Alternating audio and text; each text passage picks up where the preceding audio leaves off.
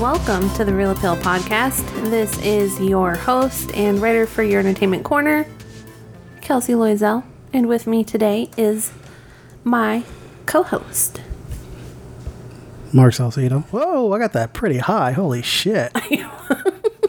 There you go. All right, we're good there.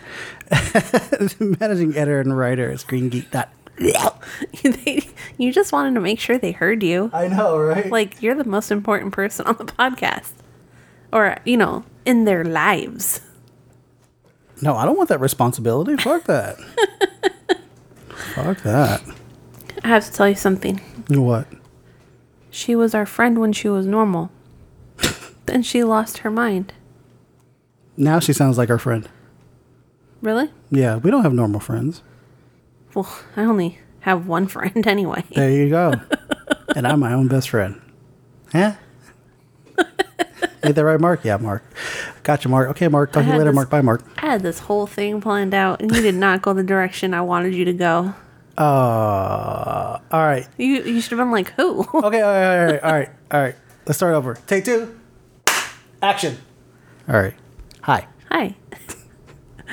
Do I have to read the quote again? Take three. Action. Hi. Hi. She was our friend when she was normal. Then she lost her mind. Who? Oh, shit. Maybe you're the one losing your mind. If you can't remember our friends. Come on, Mark. Who? For a moment, I was like, oh shit. This is it. Mark's finally snapped. You can find us on Facebook, Twitter, and Instagram at The Real Appeal. 2 E's in real. If you would like to email us, you can email us at therealappeal@gmail.com. If you could please review us on your podcasting formats, that would be swell. That'd be super. Make sure that you review us on your podcasting formats and don't give us a review of your podcasting formats because we don't give a shit. No. Get us. Has it been like that the entire time? Probably. It has. Wow. I'm an idiot. As we've established every episode of the podcast. Well, I mean, I only caught it just now. Yeah, but it does that thing. Like, I already know it. Like, your brain does that thing where it auto-corrects it. Yeah. Yeah, and it just says it like that. Thanks, Grammarly, for not catching that. Well, probably because it's all right. Just, in the wrong context. Our segments for this week, in case you'd like to know, our recent review of Don't Worry, Darling. And you know what? If anyone ever told me, don't worry, darling, I'd worry the most. I think that's why... I think that was maybe one of the main points of that movie. Probably. Our variety time is The Drama in the Land of Oz. Our geriatric cinematic, The Wizard of Oz. The drama of The Wizard of Oz. And Mark, what's the Turpic? The drama behind the drama.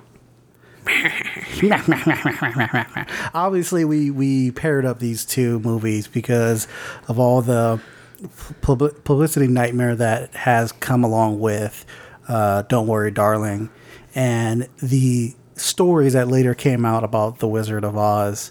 And, in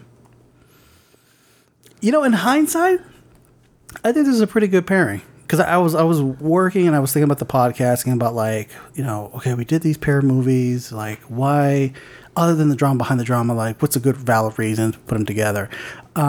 And the whole idea of living in the perfect utopia, the perfect fantasy land where all your dreams come true, all your wishes come true, and stuff like that. Kind of the same thing with Don't Worry, Darling, and The Wizard of Oz, but how there's a underlining fucked up message behind it. Yeah, one female follows the yellow brick road. Mm-hmm. The other one follows the dirty desert road. One is all about murder, and one Dirter. Murder, yeah, and one has murder. Which one is it? Both of them. Both of them. You know, I wanted to talk about this email I got today. Speaking of like our brains like correcting, you know, whatever we read as like an error. My brain does the exact opposite. Oh yeah, you're like, what is this saying? I'm like, it makes sense. And you're like, oh. There was a email I got from my school. I still get emails. I still have my school email account open. So obviously I'm getting an advertisement from the school like, oh, check out these deals for these school supplies or get ready for the semester and all that kind of stuff. And there was an ad. It said like flavorful yogi. And I was like, but for some reason my brain went flavorful yoga mat. Who would want to eat a yoga mat? What the fuck? Something's wrong with me, man. What the fuck is yogi? I think it's a type of ice cream. Oh.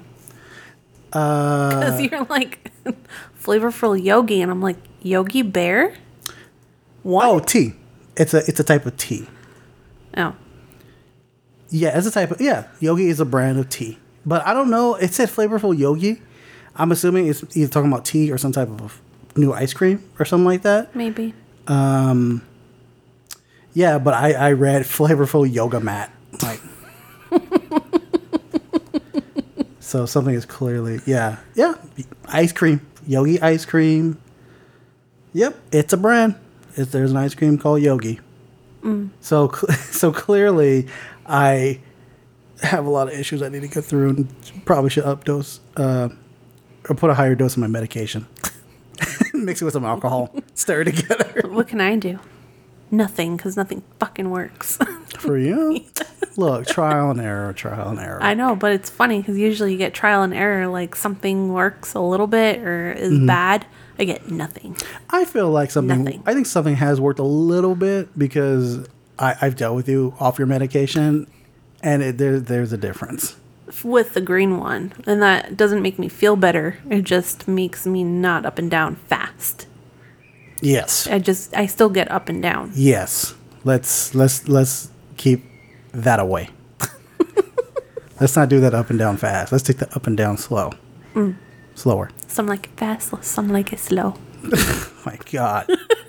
Look, this is a podcast for all family members to listen to. For all family members? Yeah. Even my cat? Yeah, the cats can listen to it, the dogs, your children. Anybody who you want to share this podcast with, go ahead. We don't swear up a storm or talk about our sexuality or get into politics or anything religious, sacrilegious, anything like that. No. No, not at all. No. Speaking of, Erica's super excited for this episode because she's like, I can't wait to find out if one of the munchkins really killed themselves. I don't know, Erica. You'll have to find out once we get to the Wizard of Oz. Or you can just Google it, but whatever. Don't tell her to Google it. We had a bad experience a couple weeks ago with a manager telling a new person that. Telling them what?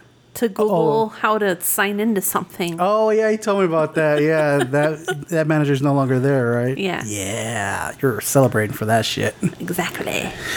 All right. Time to get into it, right? Let's get into it. Now, we're going to do our recent review of Don't Worry, Darling. I'm so sorry I forgot to tell you, but you're not feeling very well. And the only way to cure it is if we stay home all day and I tend to you and kiss you and cook Bye. Security level, yellow. All residents safe and accounted for. Victory is safe and secure. Here you can live the life you deserve. We can all live the life.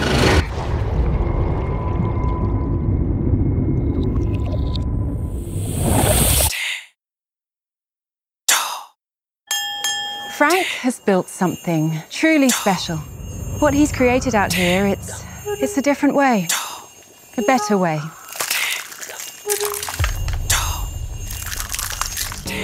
Victory has things money can't buy.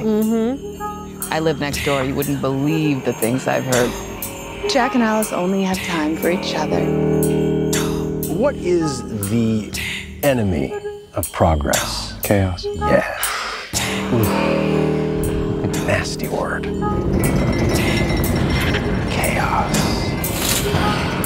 The one thing they ask of us is to stay here, where it's safe.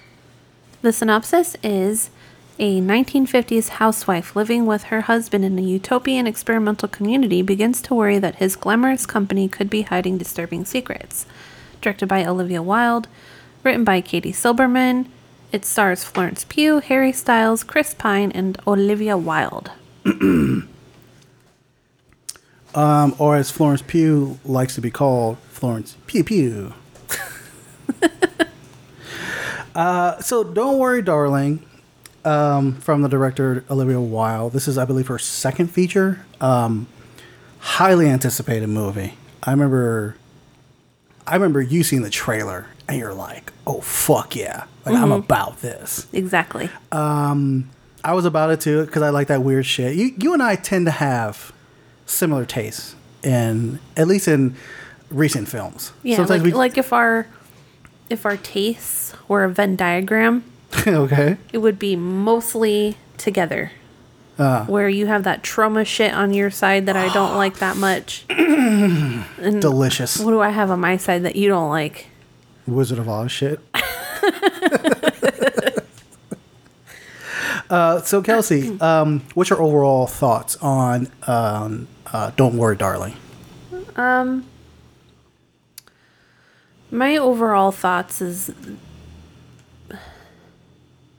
You seem a bit conflicted. I'm a little conflicted because it has great performances in it. However, I found myself zoning out for some of it too. Really? Yeah. Okay. Why was that? Without going into spoilers. Because the story didn't seem like it was going forward for some of it. Okay. Where they were just living their lives, doing some of the same shit, having some of the same conversations. And even when things started to happen, it was still kind of like there was still not forward movement, really. Yeah, I would agree with some of that. Most of the movie actually kind of worked for me, except for like that third act, that reveal, which we'll get into in the spoiler section, obviously. Which I kind of think like they may have shit the bed on that one.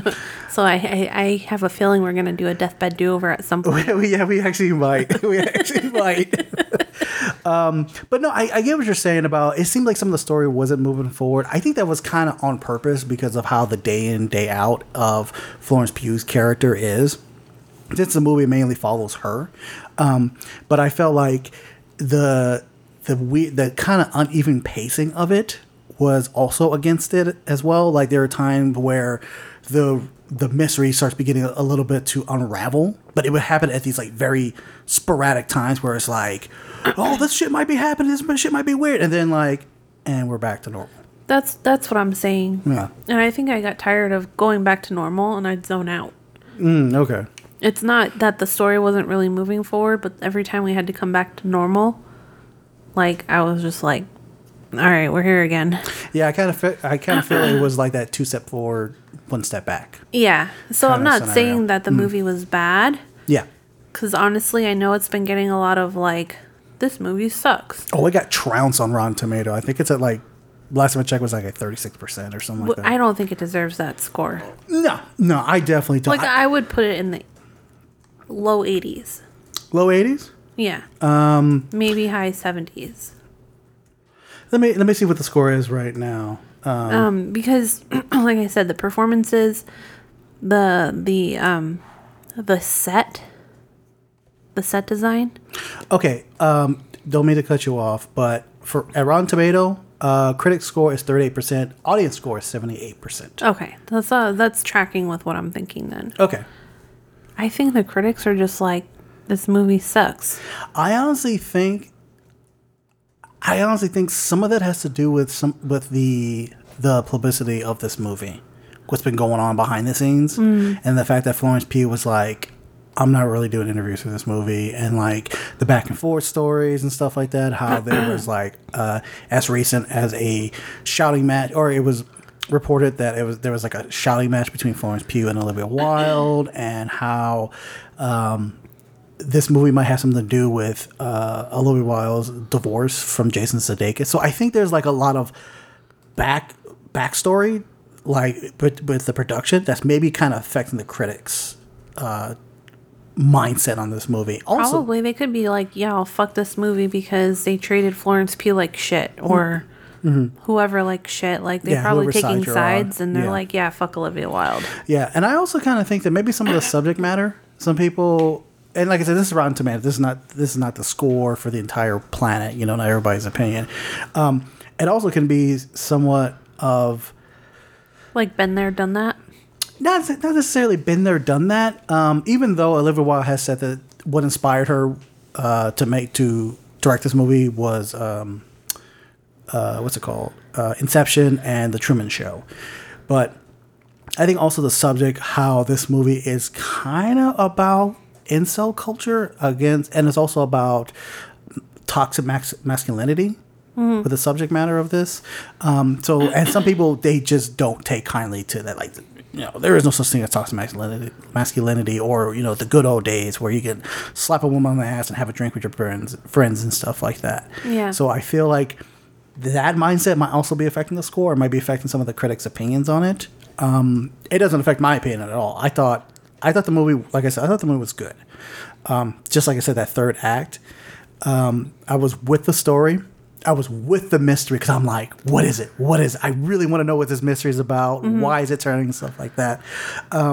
It would definitely get a lower score for me because, like I said, of the third act, kind of like, really? That's the answer? Like, I didn't expect it to be mind-blowing, but the amount of creativity that's going along within the story, I felt like it had to have a creative ending to it. Well, I also thought that they didn't really explain why some of the characters were being affected the way they were. Yeah, that's another thing. Yeah, Like in the trailer, you see Lawrence Pugh get squished between glass and a wall, or she sees like in the television, she sees herself swimming. Yeah, or there's like an inkling like, oh, this has affected somebody else. That she's not the only one this is affecting. Yeah, so like, why? Like, what triggered it? Like, she was happy. Yeah, that's true. She was happy. I don't know. Like, I'm thinking of this from an aspect of like maybe like a housewife as well, who kind of feel like how Florence Pugh's character is feeling throughout this movie, but don't know how to express it.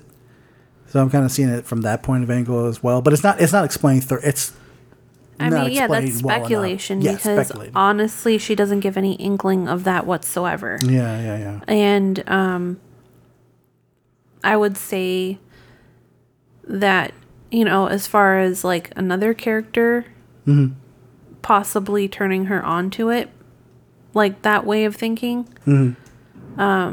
the one female character. Yeah, we're trying to be vague as fuck with that. Yeah. And I think it's kind of funny how we're being vague as fuck because come to find out that character, her role and the role of her husband were cut out significantly throughout the movie. And we're trying to be vague as fuck. And we're not doing it like in this way of like, yeah, what was that character's name? No, her name was like, I believe her name was like Margaret. Yeah, it was Margaret. Yeah, played by Kiki Lane. But like, it's so done. It's done so quickly and so like very little. You're just kind of like, wait, what was going on with that? What's going on with that person? Like, why is it affecting? Well, she was a plot device. Yeah, seriously. Seriously. So the thing is that what I'm getting at is that any issues you see with that character happen after the issues with the main character. Was Florence Pugh's character, yeah. So it's not like she turned her onto it. And so what I'm saying is they don't really do a good job of explaining why she's having these issues. Yeah. Not even to be like, oh, it's just that time of the month or like some like misogynistic, you know, mentality, especially like that era. Nothing traumatic happened. Like what happened? Yeah, exactly. What happened? Yeah. So, speaking of, you know, Florence Pugh and Kiki Lane and the rest of the cast, what did you think of the acting? Let's say I'm gonna like rank them. Okay. All right.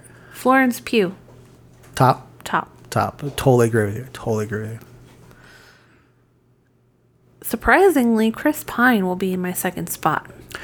Because I've told you I don't like him, but I've never seen him in a role like this. He's always playing a stupid love interest. Okay. I can see that depending on what movies you've seen with him. Like, I think he does like a great Captain Kirk. An early days I Captain haven't Kirk. seen that. You haven't seen any of the Star Trek films. Okay. No. I think he does a good Captain Kirk. But I do agree with you. Second place would be Chris Pine. I feel like Chris Pine is in this phase in his life where he's like, I'm just going to act just because I just want to do it now. Yeah. Like, not like I want to star in a franchise and stuff like that. Like Yeah. there are plenty of like all set photos or Chris Pine's hanging around. He has long hair, he has a beard, he's dressed in shaggy as fuck. Now he's like cleaned himself up, but he's still looking kind of like that very kind of like cool guy phase, like where nothing really bothers him. He almost is bordering like trans. He looks very feminine. Yeah, it's probably going with that. Like he's kind of like hitting like the older age phase of like, what's his name, Robert Redford, or even like Steve McQueen, where they were just like, fuck it, I'm just gonna act because I just wanted to be in these roles. Like, I don't really care if they make a lot of money. If they do well, they do well. And I feel like that's translating into Chris Pine. His acting. Oh yeah, because allow he's him to not- focus on it. Yeah, thinking too hard about like, Yeah. I just want to be part of this franchise. But now he's like, I'm going to be choosy. You know, I used to hear stories about Chris Pine, like my early days in like film school and like getting into like the trades and stuff like that. And people would actually talk about, yeah, there's this kid who's like working a PA, but he's like very attractive and he's trying to get like these serious roles. And like he started at like getting people coffee. Oh, yeah. And then like next you know he's fucking Captain Kirk in Star Trek. Like, all right. You ever see that meme where it's like face mashing? And they're like, well, what do you get when you cross Chris Hemsworth with Chris Evans? Oh, you get Chris Pine? I can see that. All the Chris's. The good ones, not. All the Chris's crossed. Oh my god. Anyway, is there anybody else on your ranking? Because we were at Chris Pine at number 2. Yeah. I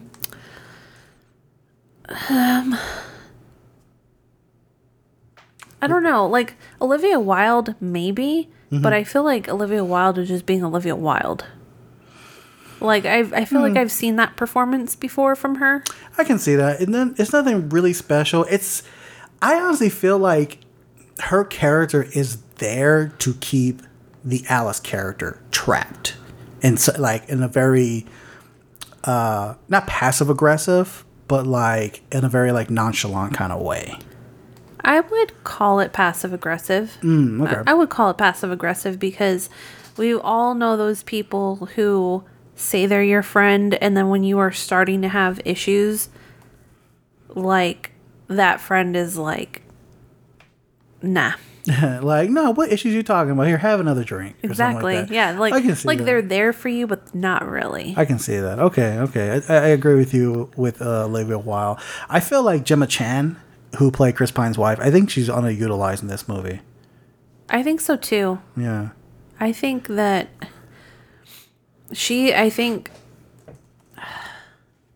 I'm gonna wait for the Spoilers. to talk about her. Okay. Yeah. Okay. We can do that.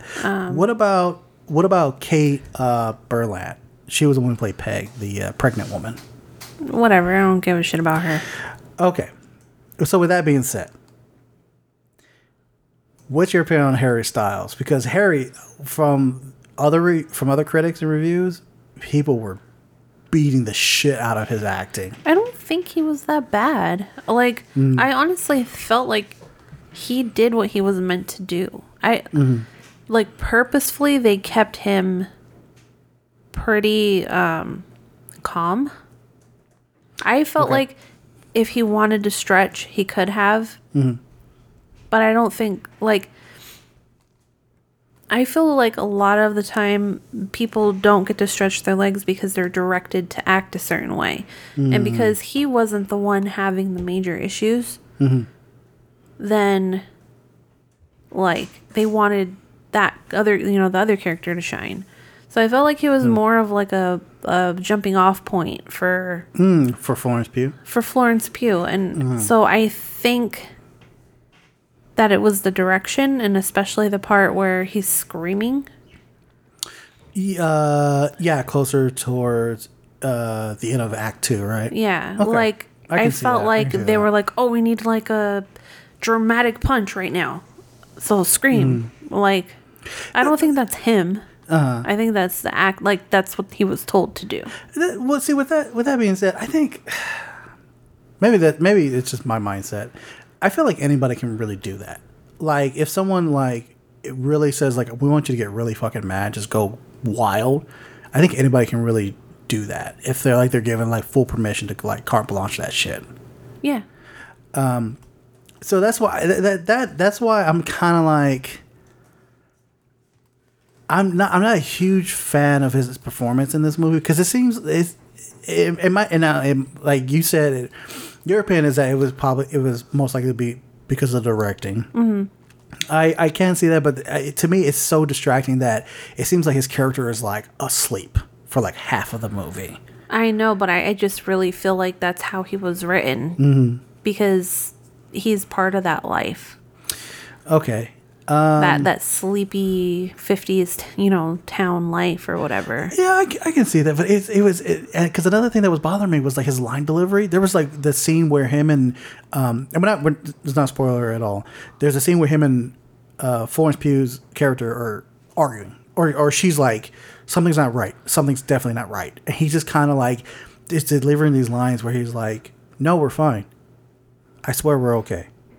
Yeah, but that to me, that's not him. That's the writing. I don't see it as the writing because you know why? This is why.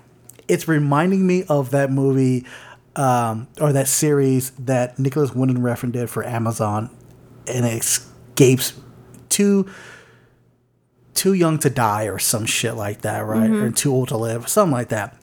It was that line of delivery that was bothering me, and I don't know. It could be because of the writing, but to me it was just so distracting. And there was a line that he said, I can't remember what it was, but I rolled my eyes so fucking hard, like, what the fuck was that? I think it was during that scene where she was just like, where Florence Pugh's character's like, something's not right, something's going on, and he just delivered that line, almost like I'm half expecting him to go, "No, don't worry, darling." Okay, okay. Two things. Okay. There's a scene where he's apologizing. Okay. I felt that. And he wasn't angry. But I felt that. Okay. That to me was like, okay, there's a little bit of something there for him. Acting. Number two, I feel the same way about John David Washington.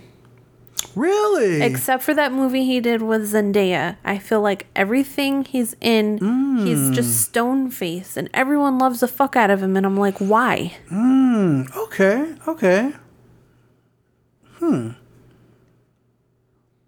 Now you got me thinking about John David Washington's acting. It's not that good. He's got a movie coming out that's directed by David O. Russell called Amsterdam. I'm like curious to watch it, but something about it comes off too up its own ass.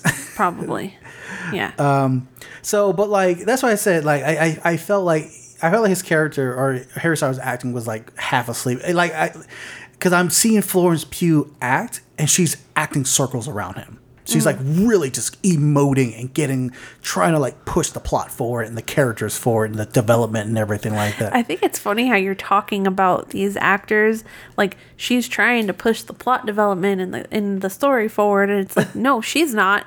The writers are. The writers are. She's not doing anything.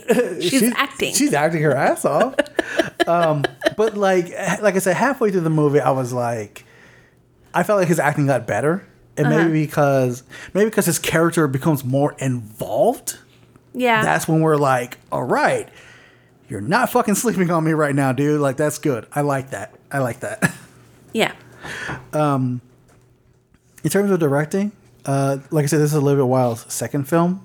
What did you think of hers? What do you think of this as her sophomore film? I think she could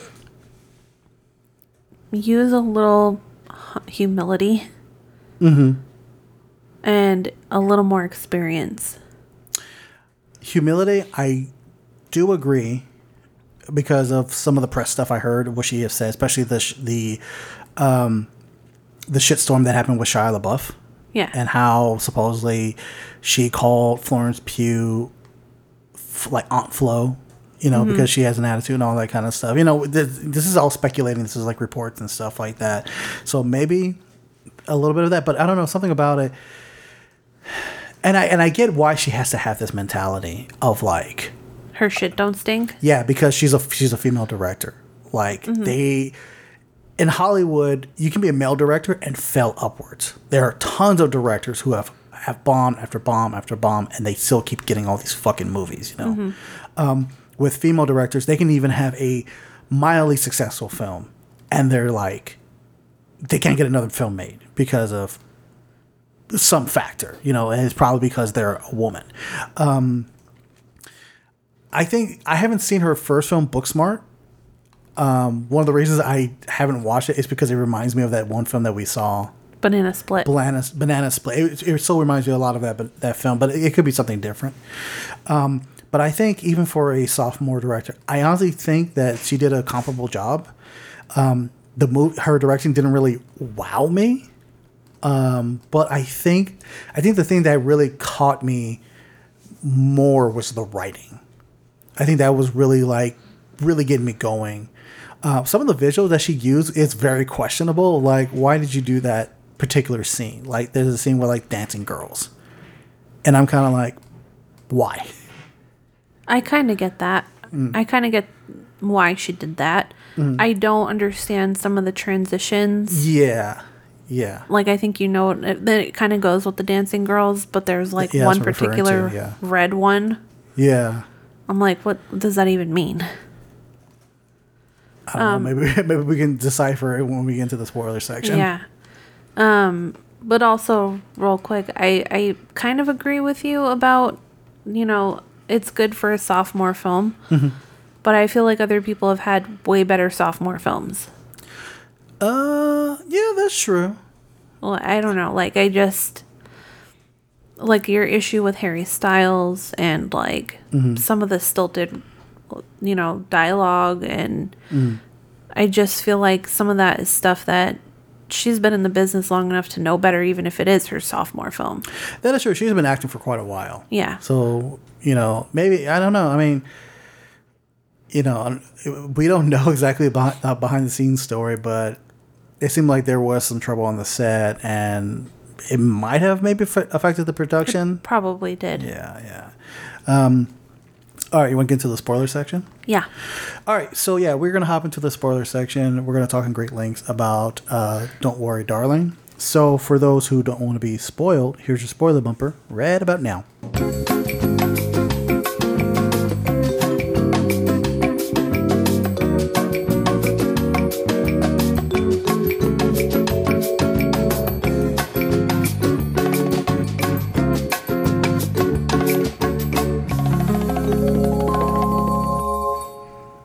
Sometimes you amaze me. Not for good reasons. All right. So Gemma Chan. She had such an ethereal, cold-hearted look about her. Yes. And when she stabs a certain person... Well, we're in the spoiler section, so... I know, but I didn't know if you want to talk about that more towards the end. Well, when she stabs Chris Pine. Fuck it. Okay, so she stabs Chris Pine. Yeah. Well, let me just stop you right there. I don't have a problem with that. Okay. I do have a problem of what she said, because it just goes like, wait, what? But sorry, go on.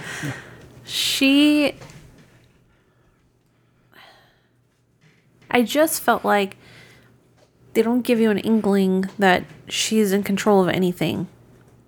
And she stabs him and says something that I don't remember. She says, "You stupid little man.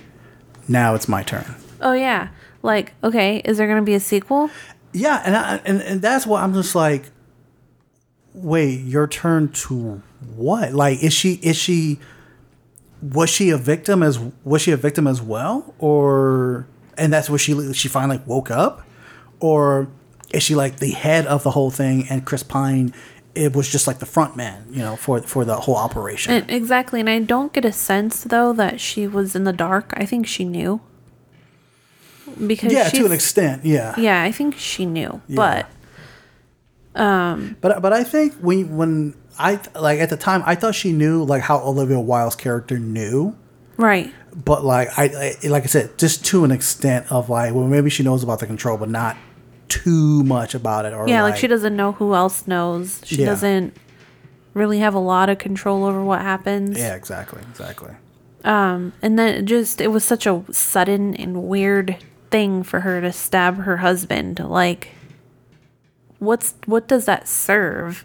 He's the one talking in the one thing that I'm not going to say yet. Okay. Like, he's the voice that you hear. Yeah. So if it was her, then I would be like, oh, okay, but you never hear her. So it's like it comes out of nowhere. They don't explain where it comes from. Yeah. That she stabs him, and they don't explain where it goes. Yeah, exactly. Like, so it just feels like shock value. Yeah, exactly. But it falls flat. It's empty. Yeah, it does feel like shock value. It does feel like, okay, the Chris Pine character's dead. Yay, because fuck that guy. But it's just like, no, I get it. Like, yeah, fuck that guy. But if you're going to have his death, have a reason why his death happens or why the person pulls the trigger. Yeah. Like, make it the main character that kills him. Like Florence Pugh, if she killed him, something like that. Fucking cool. Or it could have been, what's her name? Or Olivia Wilde. Or it could have been Margaret. It could have been Kiki Lane's character. Maybe something happened where like, oh, she's not dead after all, or what? Which they don't explain what happened to that character at all. I mean, she slits her throat, she falls off, but they pick her up and they take her, and then the guy who plays the doctor, who's played by Timothy Simmons, Dr. Collins. They don't explain exactly what happened to that character. Like, what happens to them. Or her kid. Yeah, or her kid. Exactly. And that's another thing. That's just like, wait, what happened to any of that? Because her character had a kid. The kid disappeared. I'm assuming that maybe the kid got out. Like, because remember they were going through the desert? Mm-hmm. But at the same time, it's like, well, why did Margaret not get out? Because you can clearly, like, Margaret was the one who didn't want to be there. Her husband, boyfriend, whatever, who's played by Ariel Stachel, played Ted. Like, they don't show what happens to those characters at all, other than that, like, Ted got fired. Yeah. Like, that's it. And from what I read, there was a bunch of shit with those characters to better further explain their background. And then how come Ted gets fired, but not Jack? Yeah, like what was special about Jack for Jack to get that promotion? Exactly. That he wanted. Like what? Was it because like Florence Pugh was cuter, I guess? Maybe. Then also it's really weird, like, so what was the point too of Chris Pine's character Frank staring at her while her husband is fingering her in their bedroom? Yeah, I know. Well, I don't know. I honestly, I was gonna try to make an excuse for it, but I'm just like, you know what? They didn't explain it. There's no excuse because he never really does anything sexual towards her. He stares at her oddly twice in the film, and that's it. Yeah, and he's like, I was hoping to encounter somebody like you, somebody who would challenge me. Okay, why? Yeah, like, how did you know that she was going to challenge you? Yeah. And also, I always got the sense that she was super fucking smart, and how did she fumble the ball so badly during that dinner? Oh, I know, right? She really, and it's funny, like, she turned into, like I get what they were trying to say, but I think they dropped the ball on that with the whole, like, oh, she's kind of like stark raving mad, like at the dinner table at the very inappropriate time where she's like, hey, the conspiracy is this and this and everything. But like, there was nothing there was stuff that led up to it, but I think it was just done so like just messy. I think they could have I think they could have stretched that out a little bit. Yeah. They had so much world building that they didn't really need. Because they kept doing the thing where they kept showing all the women saying goodbye to their husbands every morning. They did that like 8 times. Yeah. You could have cut some of that shit out. Like there's like the part like where it seems like her reality's breaking. She's losing her mind. She's forgetting stuff. She's imagining things, quote unquote imagining things. But she really doesn't have any burden of proof of it other than like that document that she took from Dr. Collins, which was like all blacked out, which makes no sense. Like it's all redacted, right? To the point where like it might as well just been a solid black paper. Yeah. And it was just like, all right, why would that doctor even carry that stuff? Because they wanted her to open it and find nothing. They wanted to catch her, like... But see, then that leads to the question of why? You're just breaking up your own... Yeah, why did they do that, though? Yeah, you're breaking up your own system. But my whole thing is they could have stretched out the whole thing a little bit more. Yeah, that's what I was going to add. That's what I was going to add to it. That like they could have gave her a little bit more evidence or something like that, or a little bit more of a why she's going further into this and like this whole thing. Build the tension between her and Chris Pine's character. Yep, I feel like that was definitely needed to a climax. And whatever happens between Chris Pine and Florence Pugh, Gemma Chan could find a reason in whatever that is to stab her husband. Yeah, I totally agree with you with that. But like it feels like a lot was maybe cut out or misplaced and not thought through. So like, this movie is like a little over 2 hours. And it feels like they're missing 30 minutes of like footage and it better explain certain shit. Yeah. And honestly, I probably wouldn't have minded because it would give me more of a why one character is acting like this, why one character is no longer here, why one character does something later, why does the Gemma Chan character stab Chris Pine? Yeah.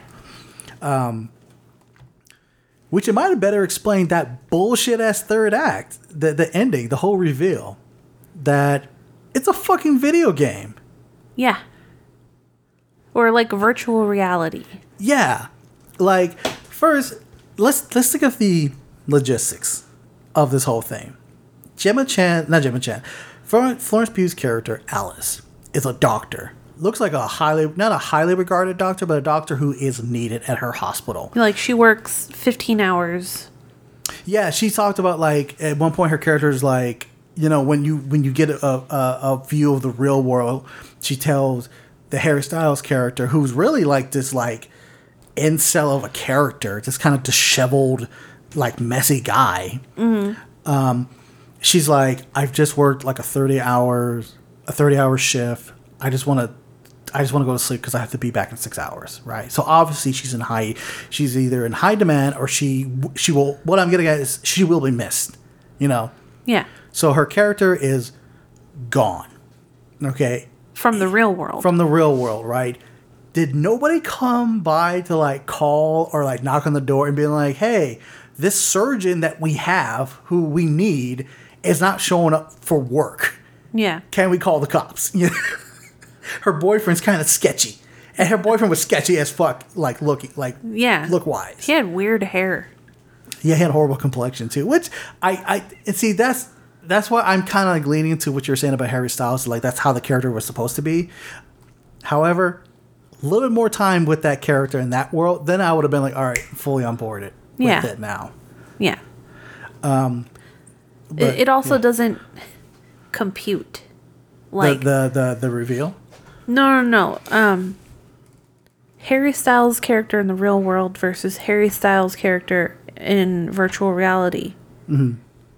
He's not a suave guy in reality. You don't just change your whole personality and be in a video game and suddenly you're fucking suave and everyone loves you. Like, it doesn't work that way. So I'm gonna play the devil's advocate right here.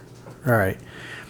I can see why his character would be suave because when you create an avatar, it's what you think your character looks like, what you think your character's attributes are, athletic, smart, handsome, courageous, all that kind of stuff, sexy, whatever, you know?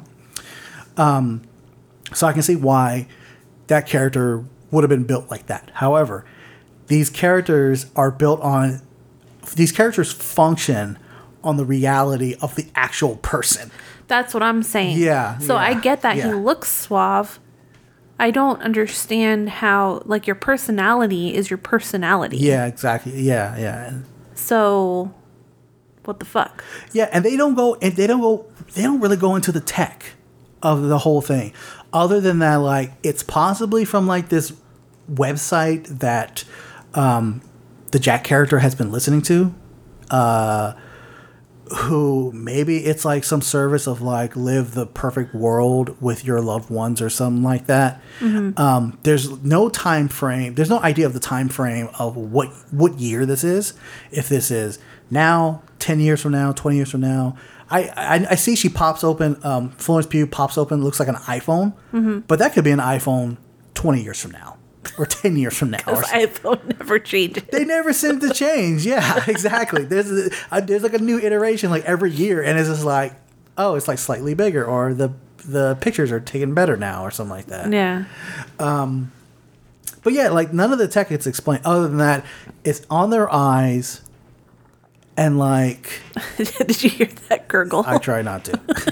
It's like on their eyes, and like that's it. You know. I saw that, and I was like. Okay, but how do they get moisture in their eyes? Well, I see that he like puts drops in her mouth. I'm assuming he puts moisture in her eyes, but your eyes has to be like moistened or whatever. Every 30 seconds if it's like wide open like that. Yeah. Otherwise they dry and crack or the blood vessels pop and shit like that, right? Yeah. So while he's in. Clearly. Like, who's taking care of his eyes? Exactly. Maybe he's got like, I don't. You know what? It's the people in the red suits. They just kind of come around to everyone's homes and spit in their eyes. Ew. They could, and no one would be the wiser. They'd probably be like, oh, I got something in my eye. I don't know what that was. Whatever. Here's another martini. Yeah. So yeah, that third act, like, I don't know. It's not that I don't know. I just didn't like it. I thought it really shit that fucking bad. Okay, but there's another thing too. Mm-hmm. He made mention of the fact that he had to leave every day. Yeah. Oh yeah. Go on. Go on. Yes. He had to leave every day, and all the husbands left. It wasn't that they were going to corporate. They were leaving the simulation every day, acting like they were going to a job so they could, in the real world, work a real job. Mm-hmm. And he's like, and I hardly make enough money to pay for what we're doing in the simulation. Yeah, and he says, I fucking hate it. And okay, but like, that doesn't make any sense. You guys were already struggling when she was working. Exactly. So now she's not working. And you're working and you don't hardly make enough. Yeah. And like, you still, how does she eat? I didn't see her hooked up to like a food tube or anything like that. Yeah. Like no IVs for fluid. Yeah. Like she's not getting hydrated from a video game. Yeah. Yeah. Like, I'm so disappointed with this whole thing, with this whole reveal, that my brain won't even like try to make excuses for it. No, I'm just having fun picking it apart all the ways. Please, like even I just want to like just fuck around and be like, well, maybe a bird comes by and like spits in her mouth. I'm just like, you know what? I don't even want to think. Just fuck that. I don't even want to think that. But then she would choke on it and die. I know. Yeah, you guys need someone to like massage her throat. The guy in the red suits. They come by, massage the throats. Maybe they're mama birding instead. Spit in your eye to hydrate your eyes, and then mama bird your food to you and help you swallow. There's like one particular guy in a red suit who shows up who gets a little too close to like the Florence Pugh, but it's but he's like no, I'm not gonna touch her, I'm not gonna violate her, I'm just gonna admire her. And here's Florence Pugh in the real world just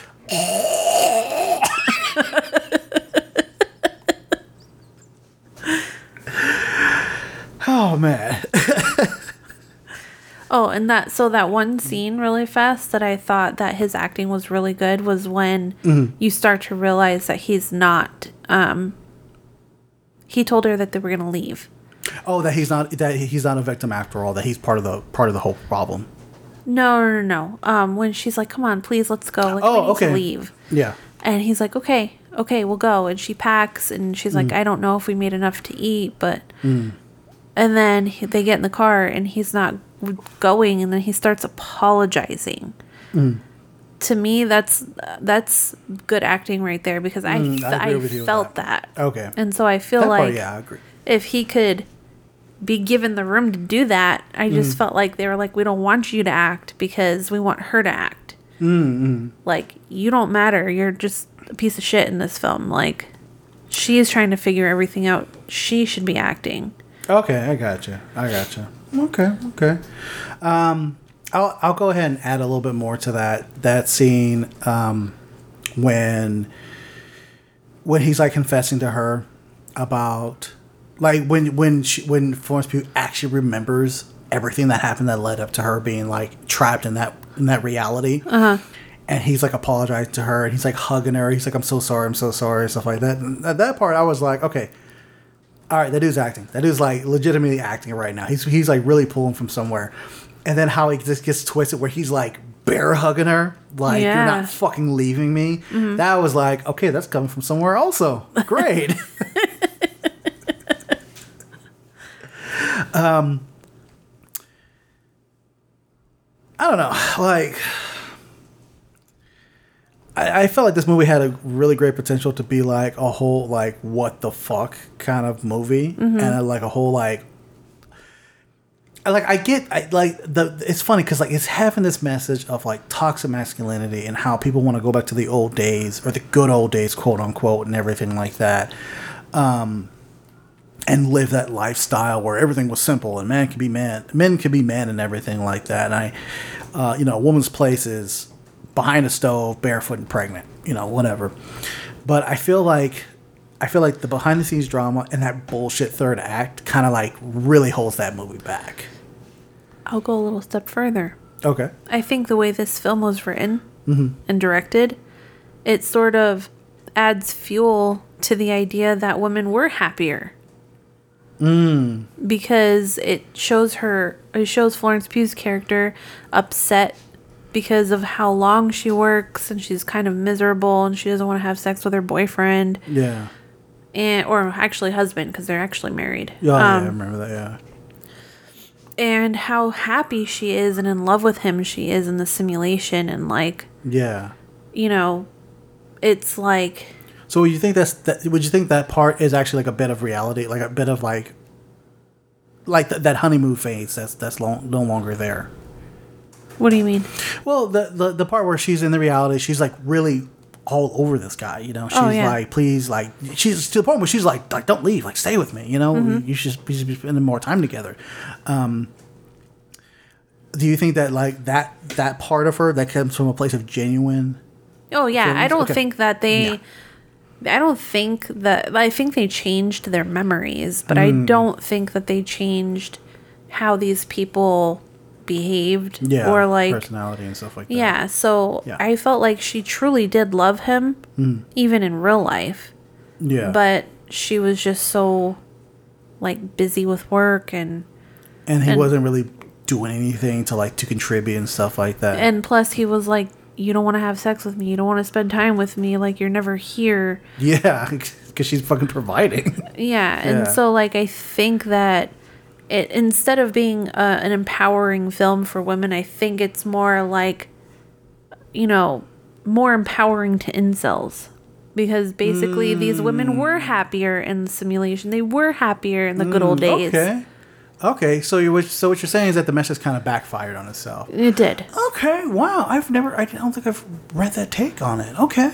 Yeah, I can totally see that. Yeah. Yeah, if it was a more comparable writer, comparable director, maybe a bit more focused and sharpened, it probably would have had that message that you're getting to. I think simply if Florence Pugh and Chris Pine had that the build up to tension, the way that, they really flushed that shit out, and she was basically fighting against the machine that was this fucking virtual reality. Yeah. that would be empowering. Yeah. But she doesn't really do that. It was just like, I gotta run for my life. Yeah, the way I have to women get are out of always here. running for their lives. Like, Yeah, I have to get out of here. yeah. All right, fully agree with you with that. I have nothing else to add other than that. Check it out. My opinion is to check it out for my opinion is for you, the listener, to check it out to have your own opinion on it, because like I said, it's getting trounced on Rotten Tomato, but the audience score is pretty high. You can take that what you will, but check it out for your own opinion. But me, I'm just disappointed in this one. Same. I think you should check it out for yourself. It's still a beautiful film. Yeah. Some of the acting is still good. It's not an awful film. Yeah. Like, it's still, okay. It's a good film. But, maybe you won't have the issues we do, because, some people just like to watch movies just to watch movies. So Yeah, they don't want to get any deeper. some people like Atomic Blonde. God, you fucking hate that movie. All right. All right, what do we got next? Next, we're going to do our variety time.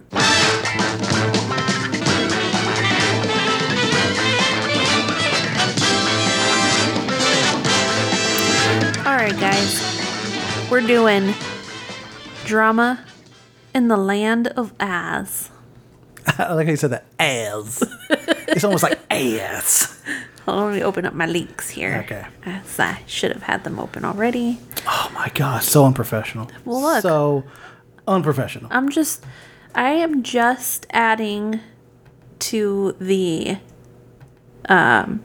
what's it called? To the docket that The what you're gonna suspension? Okay. The suspension. The suspense. Yeah, the suspension, yeah. You got to fix that car. You got to get that suspension going. Okay. Gonna get suspended from school, from work. Okay. Mark has not seen this film until yesterday. The Wizard of Oz. Yes. What's today? Monday? Oh wait, we saw it Saturday. Yeah. Wizard of Oz. I have before this past Saturday, I had never seen Wizard of Oz. I got all the reference. I understood all the reference growing up. Like Ding Dong, the Witch is Dead. Yeah, the red slippers, the Tin Man Scarecrow. Oh, I wish I had a brain and all that kind of stuff, right? I got the reference. I seen it enough to be like, all right, that's from that movie. But at no point would I ever.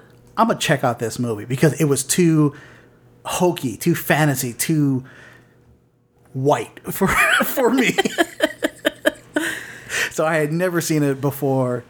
This past and he's Saturday. not going to give you any opinion right now because we're going to do that later. Yeah. Take it away, Kelsey. So, and I haven't seen it as an adult. I remember watching it as a kid because it was one of my older brother's favorite movies, and I had to watch it a few times, and I even, it was on cable. I'm like, fuck, we gotta watch this again. But over the years, you hear some things that you wanna, I don't know. You don't know if they're true. Maybe they are, maybe they're not. And there's been a lot of things that have happened behind the scenes of that movie that we're going to talk about. We're going to talk about the drama behind the drama. Please. Okay. So, Hollywood studios, seem to think The Wizard of Oz was cursed. A vaudeville-style musical came out in 1902, and then a silent movie version debuted in 1910. Oh, where are you getting this information from? Oh, this one is from cheatsheet.com. Okay, gotcha. Okay, what's the title of the article? The Wizard of Oz, Dark Secrets Behind the Making of the Hollywood Classic. Right there. Dark secrets. Dark clouds and storms and thunder and shit. Dark secret. Oh, I thought you were going to do the echo. Dark Secrets. Dark secret. Actually, Kelsey should do that. Okay. Dark. Come on. That wasn't good. I can hardly hear myself. All right, hold up. Woo! All right. Take 2. Dark. Oh, I got it the wrong one. Take 3. Take 3. Dark Secrets. I kind of like that. Yeah, me too. All right, what are these? What are these dark secrets? I have to eat. I have to eat this shit. I have to nom on this. Okay, so there was an adaptation centering on the Scarecrow as the main character in 1925 that was a flop, and it actually plunged a Hollywood studio into bankruptcy. Whoa! Already out of the gate. Holy shit! I know. Bankruptcy. And it's funny because you think of reboots where they center on one character or whatever as like or like a spinoff or something like that. Yeah. As being like a modern issue with like franchises and stuff. Yeah. But apparently they've been doing it since at least the 1920s. Fuck. So All right. 100 years ago. Okay. Next. Brett Lahr's Cowardly Lion costume was made from an actual lion hide. Oh my god. And it weighed about 90 pounds. Oh my god. It didn't allow much ventilation, so he was constantly sweating during filming. And it got so bad, it took 2 assistants to dry out the costume every night. So that must have I been also read from one of the other sites that they actually had to put it in an industrial dryer. Oh my god. That's how bad it was. Yeah. That shit looked uncomfortable. Not just that, but it was so hot on set, it would break 100 degrees very, very often. Oh, and he's wearing that like real lion hide. Yep. And with makeup, trying not to sweat it. Oh Jesus. Okay. He's not the only one who had issues with his like costume. Buddy Ebsen's Tin Man suit was metal and he couldn't even sit down in it. And when he got tired, he had to lean against a board. I heard supposedly that it was poisonous too, like the paint. He was allergic to the aluminum powder. Okay. And it put him out for like 6 weeks. The studio said, fuck this. I'm not waiting on you. They hired someone else to be the Tin Man. I don't mean to laugh at somebody's misfortune, but fuck, is that Hollywood? And they said, okay, we're going to use aluminum paste. Okay. Which gave the new actor a really bad eye infection anyway. But he got over it much better than Ebsen did. But Ebsen, yeah. However, he spent his entire life with breathing problems that he was not able to completely get over. Oh my god. That Tin Man needed a new. He didn't need a heart. He needed new lungs. Brett Lahr, the Cowardly Lion, wasn't allowed to eat while in makeup because it was difficult to apply. At first, he tried to remain agreeable by surviving on milkshakes and soup so that he wouldn't ruin his makeup. But when filming the movie wore on for years, he put his foot down and requested a makeup redo after lunch. Oh my god. Like, can you imagine just eating milkshakes and soup for years? This watery doo-doo. Exactly. Oh my god. So, legend holds that The Wizard of Oz was a box office flop. And the truth is, it's a little more complicated. It brought in about $3 million during its time in theaters, which makes it a success of its time. But the high cost of production, including technical demands, cast changes, director shifts, and wrecked Technicolor film, made the movie barely break even. And it was also pulled from theaters faster than competing titles like Gone with the Wind, which continued showing for years. Did it say why it was pulled from? Oh, because I guess people weren't really seeing it then. I don't know. It doesn't really say. Wow. Okay. So stage makeup and prosthetics in 1939 were nowhere near what they are today. Yeah. Ray Bolger's Scarecrow makeup left deep marks in his skin that didn't disappear for more than a year after filming Wrapped. Oh my god. So like the burlap sack they put on his face. They just left lines in his face that didn't go away for like more than a year. That must have fucked up his acting career because he had those lines that had to get covered up. Or I don't know. Yeah. Garland died of a drug overdose in 1969, and she can blame the Wizard of Oz for it because Dorothy was supposed to be a prepubescent girl, but Garland was already 16 when filming began. Studio execs decided to force Garland to wear a tight corset and conceal her womanly figure. She was also prescribed amphetamines to keep her weight down and then barbiturates to help her sleep after grueling 16-hour work days. Jesus Christ. And she had like a steady diet of like cigarettes from what I heard too. Cigarettes and caffeine. So Because caffeines are, uppers.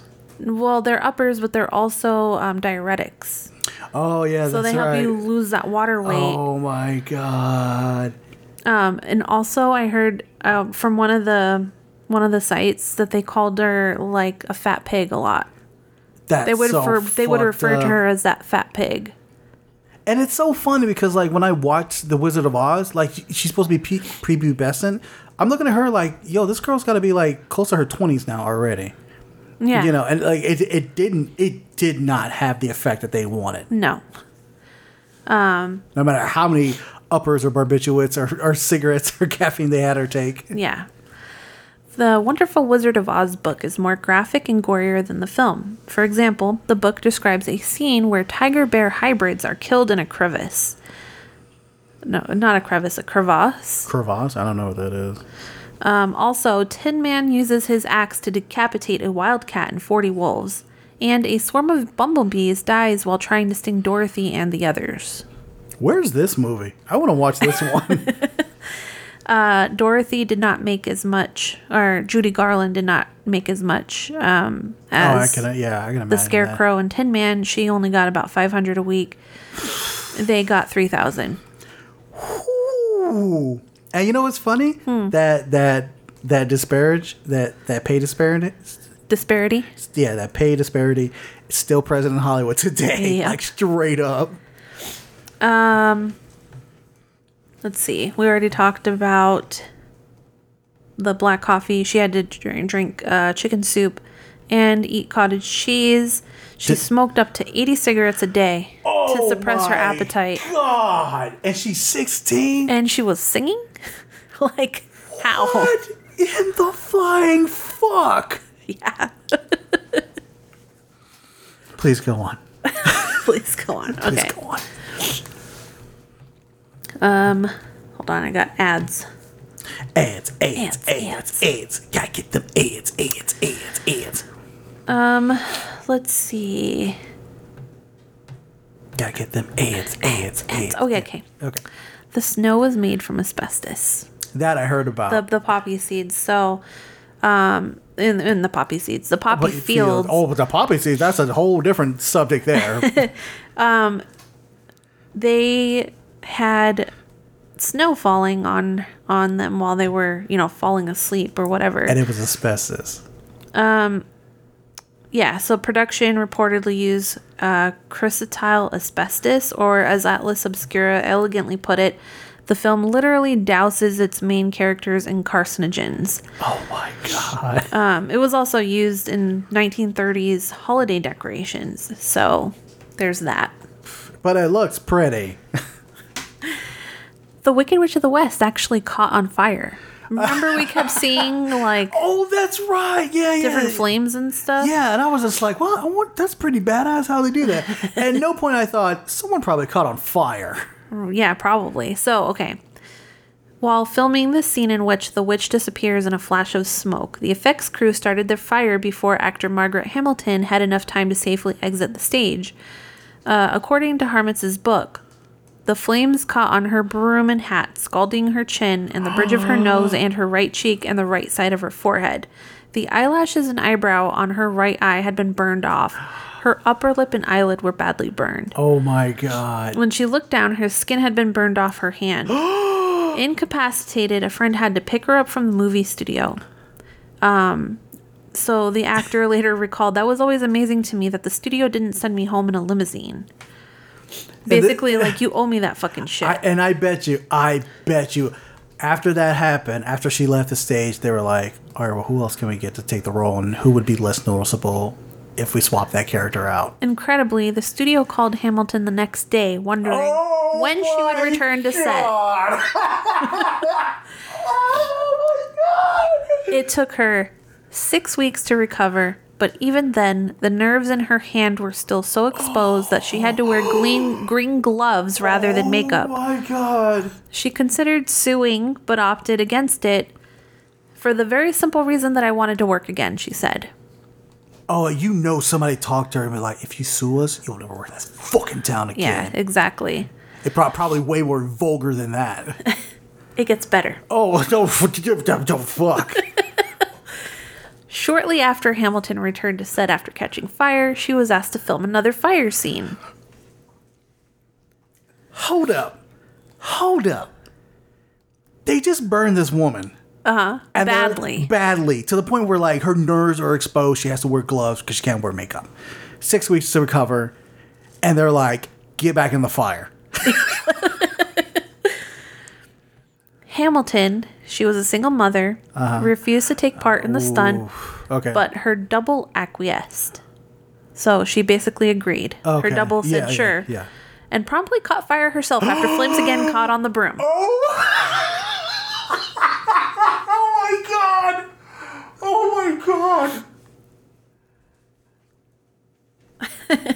Holy shit, what the fuck's wrong with these people? Her double's name was Betty Danko, and she said, I felt as though my scalp was coming off. I guess that's because my hat and my black wig were torn loose. She was reportedly paid $35 for her day's work. To be set on fire. Yup. She wasn't supposed to be set on fire, but they should have given her more after. Oh my God. Okay, good. Alright, let me go to the next link. I feel like Jesus Christ. I feel like this journey right now with you is I'm on a Stairmaster. It just keeps going faster. Like higher speed and shit like that. Oh my God, that poor woman. Yeah, I know. Well, both of them. Fucking everybody. So I read from one site that it went through 4 different directors, but I read from another one it went through 5. Yeah, on the actual IMDb page, there are 5 directors listed on it. 4 of them are uncredited. Yeah. Let's see. So first it had Norman Taurog and Richard Thorpe. They didn't want Dorothy to be like natural looking. They wanted her to wear gaudy makeup and wear a blonde wig. Why? I don't know. And the 20 minutes of the movie is set in sepia tone. That wasn't the original plan. Oh, okay. So the Wicked Witch of the West was also supposed to be a sexy terror in a sequin dress, inspired by the evil queen from Snow White. Okay. But instead we just set her on fire. So when the executives saw Thorpe's dailies, they basically were like, "Yeah, you're fired." But they told the press at the time that he was seriously ill. Okay. Richard Thorpe, right? Yeah. Okay. Then George Cukor came on, and he is the one. He didn't want to do it. He hated the book. Whatever. He changed the costume ideas, and because of that, they got rid of all of the film they already had, so they had to restart. Oh my God. Okay. Then Victor Fleming took over, and his first day of filming was ruined when a raven got loose and flew into the rafters of the sound stage. He was eventually, he worked on most of the movie, but he was eventually replaced by King Vidor. I saw that. Yeah, King Vidor. Yeah, King Vidor. Because he went to go work on Gone with the Wind. Yep. Wow. He did street scenes, show people, the crowd, hallelujah. Okay.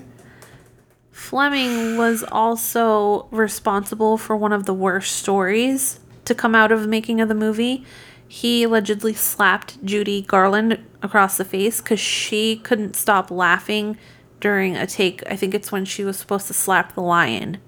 She kept giggling and ruining the film. And who slapped her? Fleming.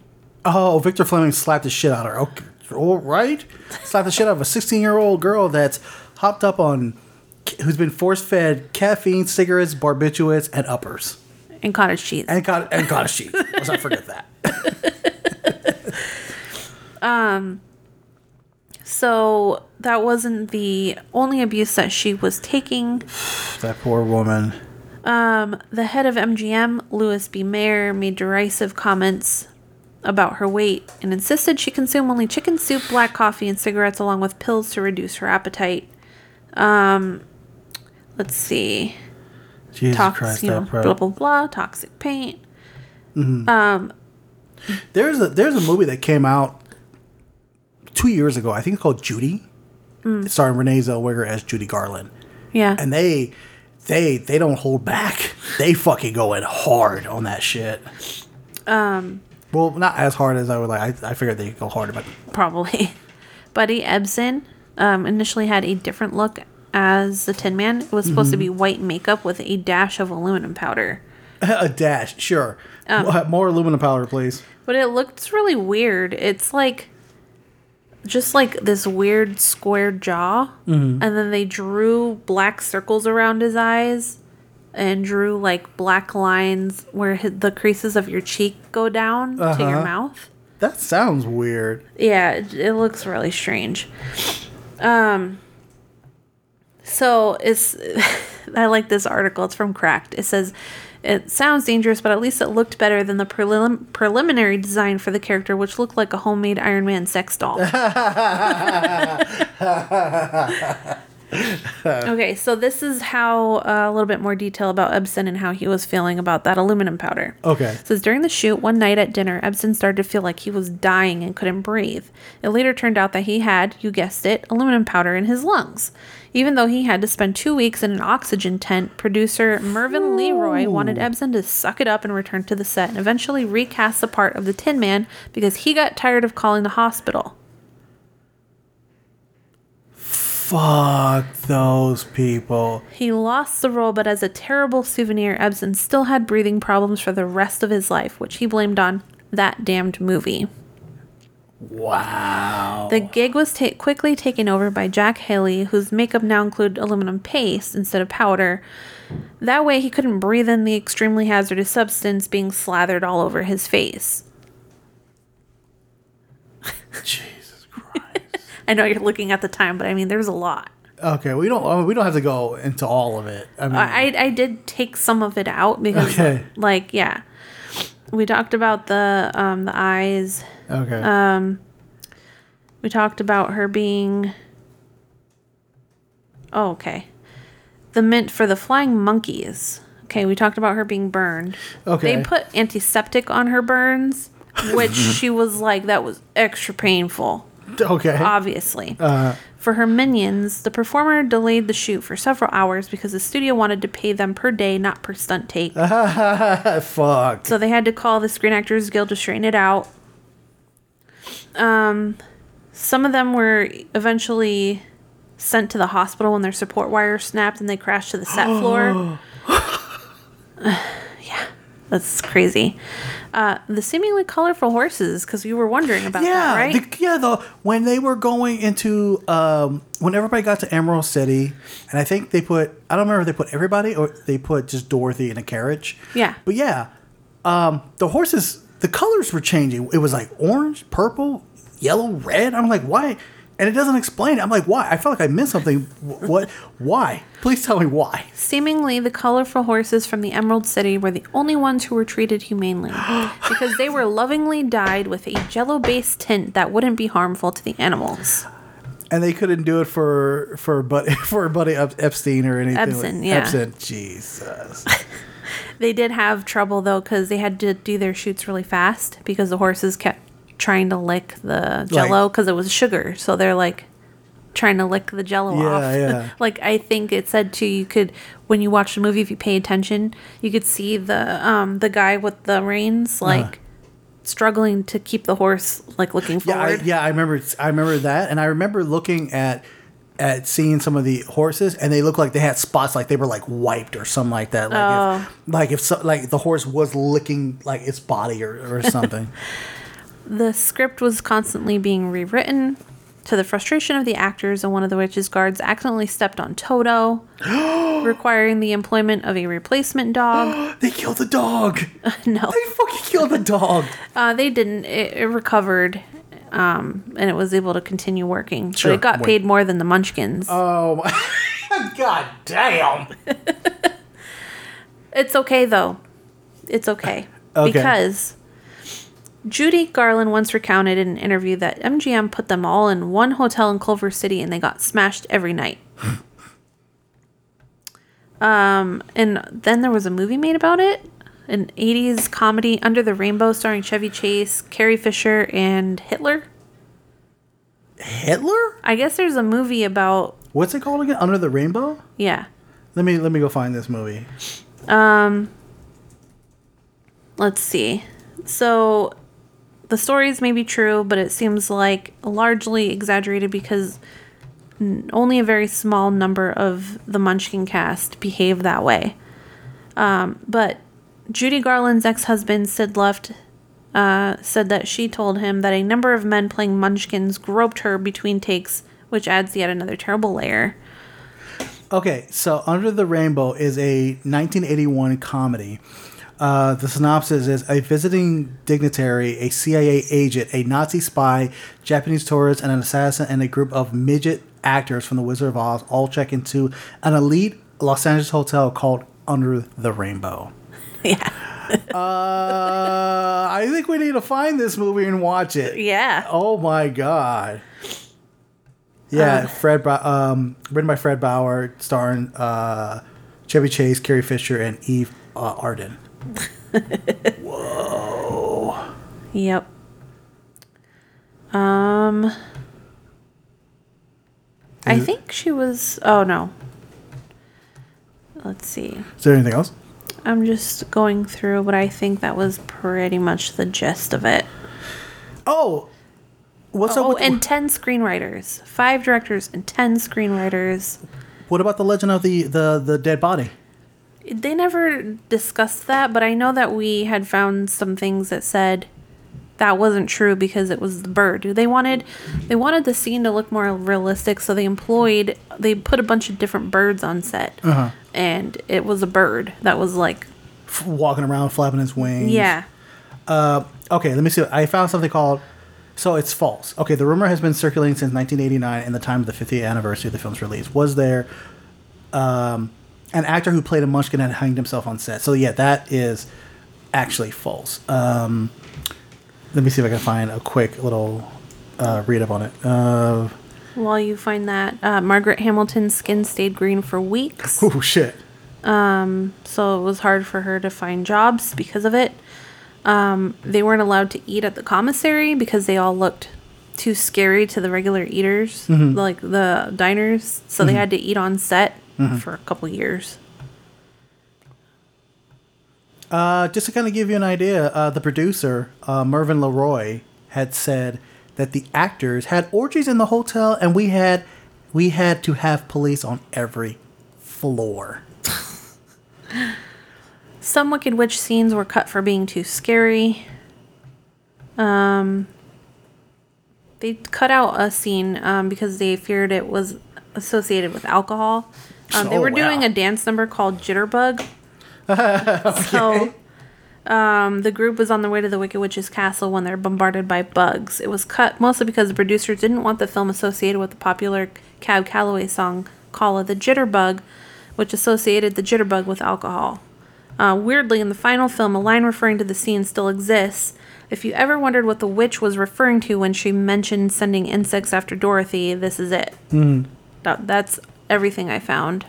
Okay, so this is what I saw. This is what I found from this article called the article is called Unpacking the Myth of the Wizard of Oz Hanging Munchkin. It's from the Little White Lies website.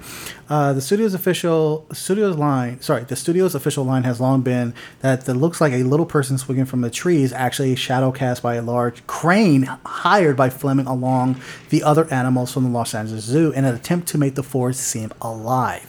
It is said that the trio began skipping down the road and the crane unfolded its wings defensively, casting a strange shadow in the background. I remember seeing that crane doing that as the scenes come into an end. So that is what it is. The myth is that an actor who played a Munchkin can be seen hanging himself during the scene, which has come to be known as the Tin Man Woodsman sequence, where Dorothy and the Scarecrow and the Tin Man skip down the yellow brick road bound for the Emerald City. So it's actually just a fucking bird. It's a bird, and when it like flaps its wings in defense, it just causes a shadow to look like a Munchkin dropped his body and hung right there. Yeah. So it's all bullshit. So there you go. That's one thing that wasn't true amongst all of the other shitty things that happened behind the scenes of that film.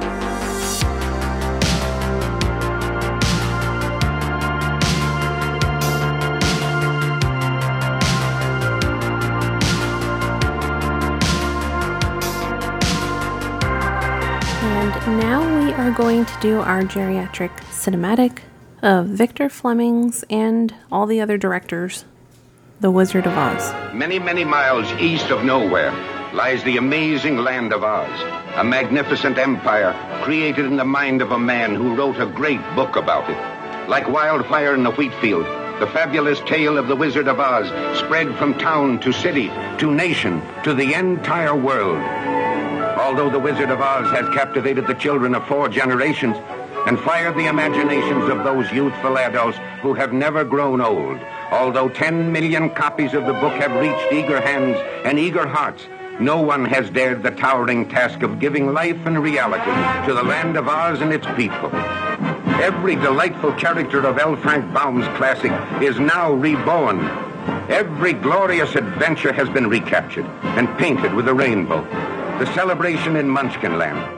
This film came out in 1939, and the synopsis is: young Dorothy and her dog Toto are swept away by a tornado from their Kansas farm to the magical land of Oz.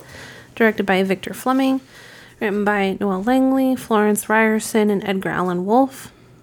It stars Judy Garland, Ray Bolger, Bert Lahr, and Jack Haley.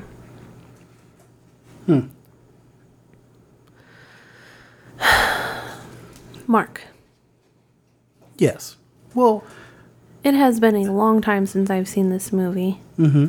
And I will say my opinion of it has changed. But you haven't seen this movie before. No, I have not. And this time, the tables have... it's turntables. Okay? Turntables. Mm-hmm. You want to try that again? No, I think I'm going to leave it. Okay, all right. I remember hearing something about the tables have turned. But people have been saying it wrong for some reason. And now they say turntables. Is that a thing now? People say that? Yeah. What? That is stupid. Anyway. Mm. So I'm sure that people still really want to hear what I have to say. Even, usually you say no one gives a shit about what you have to say. Mm. I still think that's pretty true. But in this case, I think they really want to know. Oh my fucking God. What in the living fuck is this movie? This movie is murder. Dirter. Plus murder. First of all, okay. I get it. I get why this movie is a cinema classic. I get why people... I'm actually looking at the trailer right now, and I need to stop looking at it because I'm being distracted. I get why people love this movie. They watched it as a kid. Their parents introduced them to this movie. Their parents were introduced by their parents by this movie. They watched it in theaters. This magical, whimsical, happy-go-lucky land of make-believe, fucking... talking trees and flying death monkeys and a witch that just wants to drown a dog. I get it. I get it. I get have it destroyed. Have it destroyed. That's those are the words. I want your dog destroyed. I do get the technical marvel of it, the technicolor of it. Not just the technicolor, but the effects. Yeah, like obviously this movie's been like fixed up and redone and kind of like put together and cleaned up to make it look like really great. And the version that we had watched the movie was on HBO Max, and it was really beautiful. Honestly, like the first 20 minutes where it's all sepia tone and everything, I was really like, wow, that actually looks great. The set designs and everything I thought was really awesome. There's this great part where the tornado's coming from the distance and everything. I'm just like, I wonder how did they do that? Maybe like a projection or something like that. But I was like, wow, that's pretty advanced for like that time, 1939 and shit like that, right? And I do think that the cool transition from sepia tone to full color, I thought it was pretty badass. From what I read, that was a stunt double, and they painted that stunt double sepia tone. And when Judy Garland comes in, she's looking regular, like with her red hair and her colors and everything like that. But I think that transition is really good. Then the movie starts just going bonkers. The fact that like the house has like landed on the Wicked Witch of the West, I think East. Okay, cool. But there's like a 15-minute musical of like the bitch is dead and she's burning in hell.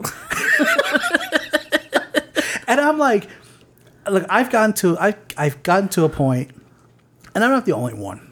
I've gotten to the point in life where I have subtitles on now because sound design is so all over the place now. There are times where like you have to crank up your volume just to hear the dialogue, and then all of a sudden an explosion happens and it blows out your fucking ears and everything like that. So I've gotten to a point where I'm like, you know what? I'm gonna keep it at a nominal level. I'll just have subtitles. And you know what? If I miss something, I won't miss it because it's right there. I can do subtitles. So obviously I'm reading the lyrics. And at one point, one of the munchkins, which to me already looks terrifying, because here's this girl. If I'm in the situation, I've just been thrown in a tornado in a house. I land in some weird ass land. I just murdered somebody, or I'm affiliated with this death. And all of a sudden, these little people are just like, "Hey, thanks for killing this old bitch. We fucking hate it. We're gonna do a musical number for 15 minutes. Don't go anywhere." And there's one part in the lyrics where it's like, "We thank you so sweetly. You killed her completely." Oh, you killed her so neatly. So neatly. Killed her so neatly. Right there. Killed her so neatly. Like, a house fucking fell on her. How neat is that? Then you killed her so completely. Yeah. We thank you so sweetly. And we make you an honorary member of this society. Thank you. And they're like getting everybody like, wake up, the witch is dead. Thank God the witch is dead, motherfucker. Oh, Glinda the Good Witch was in her 50s. Oh, she looked good for her 50s. Yeah, well, then they're like, they had to make the Wicked Witch of the West ugly because she was like 36. Oh, okay. They had to make her ugly and set her on fire. Gotcha. So, right there, I'm just like, Kelsey, what did you have me watch? Like, it's really something when the tables have turned. When the turntables. The turntables have hit me, or whatever. What that stupid phrase they say now. Where I'm just like flabbergasted at like what I'm watching, right? So she goes on her journey. Dorothy goes on her. Wait, rewind. No, because they get to the end of their number, and she finds out about the Wicked Witch of the West. And the Wicked Witch of the West is worse than Wicked Witch of the East. Yeah, they're like, they even said that. They're like, oh no, she's worse. Wait, what? Not only did I kill somebody, I killed the wrong person. I know. I gotta deal with this boss level bitch now.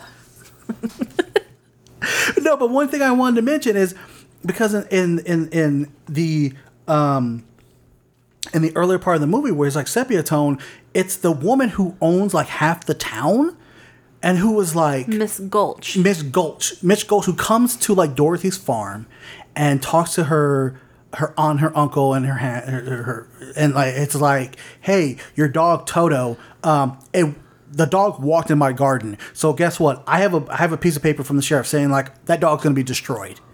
Like that's the reason you're fucking killing this dog is because it walked in my fucking garden. People, there are dogs that take shit. I went out for a walk today and I saw somebody walking their dog and just letting their dog take a shit in some like person's yard and just walking off like, whatever. So therefore, by that person's logic, by what's her name, Mrs. Gulch? Miss Gulch. By Miss Gulch's logic, the owner can step out of the house and blow his dog away just with a hand cannon. You went outside. Yeah, Boom. Exactly. Right. Exactly. So back forward into the story.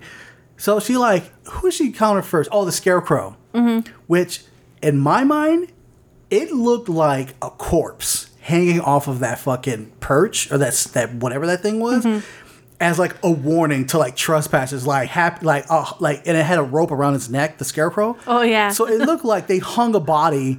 They lynched him. They lynched somebody and then propped up their body and being like, here's a warning to trespassers. That's what it looked like to me. And this is a rated G movie. I did like the Scarecrow number where he's like dancing and flipping all over the place. I thought it was actually pretty sweet and very cute. His mask, very impressed by the costume design. Unfortunately, as Kelsey had said, that dude's face got fucked up for like a good year. One said a year, another said several years. Yeah. So like that's all fine and dandy and sugar and candy, right? And then we come up to the forest that comes alive, right? That's very Tolkien-esque, right? Like Lord of the Rings, the trees are alive, walking and everything like that. That did look kind of terrifying. Yeah. Like, I believe Meg, my girlfriend, has said that like that scene scared the shit out of her as a kid. I've also heard that the flying monkeys, that's considered like one of the most terrifying scenes in the whole movie.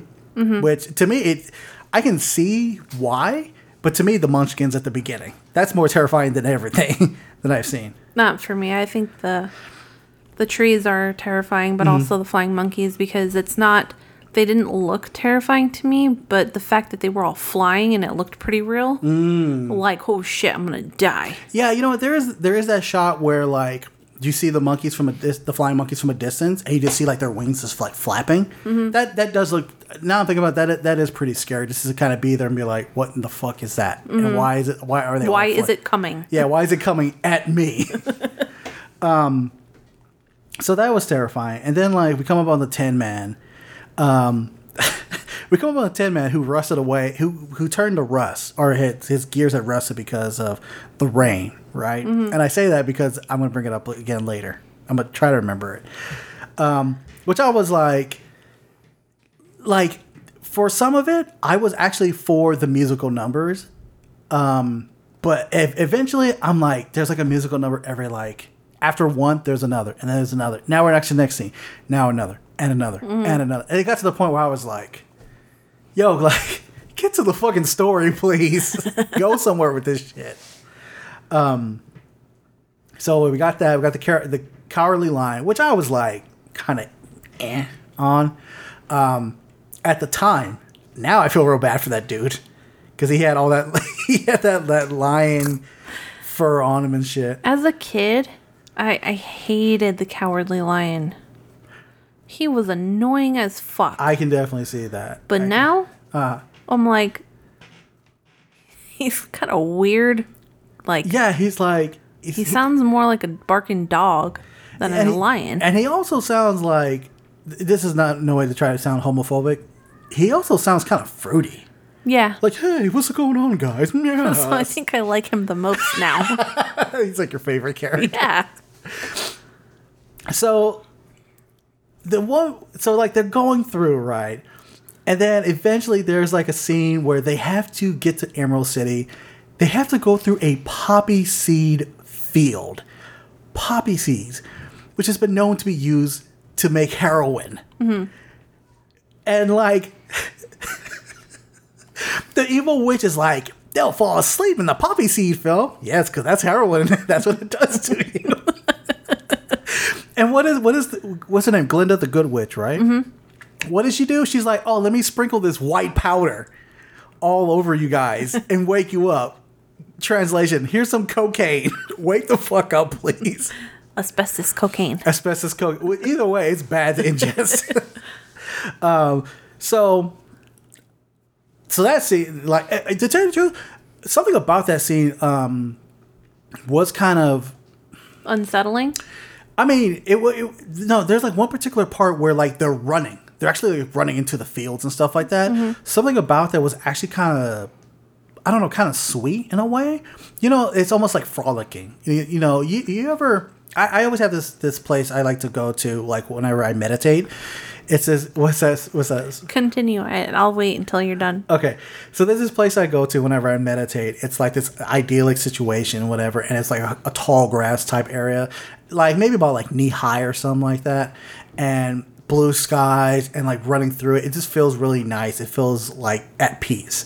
So seeing them running through it kind of remind me of that, and I was like, oh, that's kind of makes me feel at peace. And then I remember, oh yeah, it's poppy seed fills, it's heroin. Oh yeah, here comes the cocaine. So then you still felt at peace.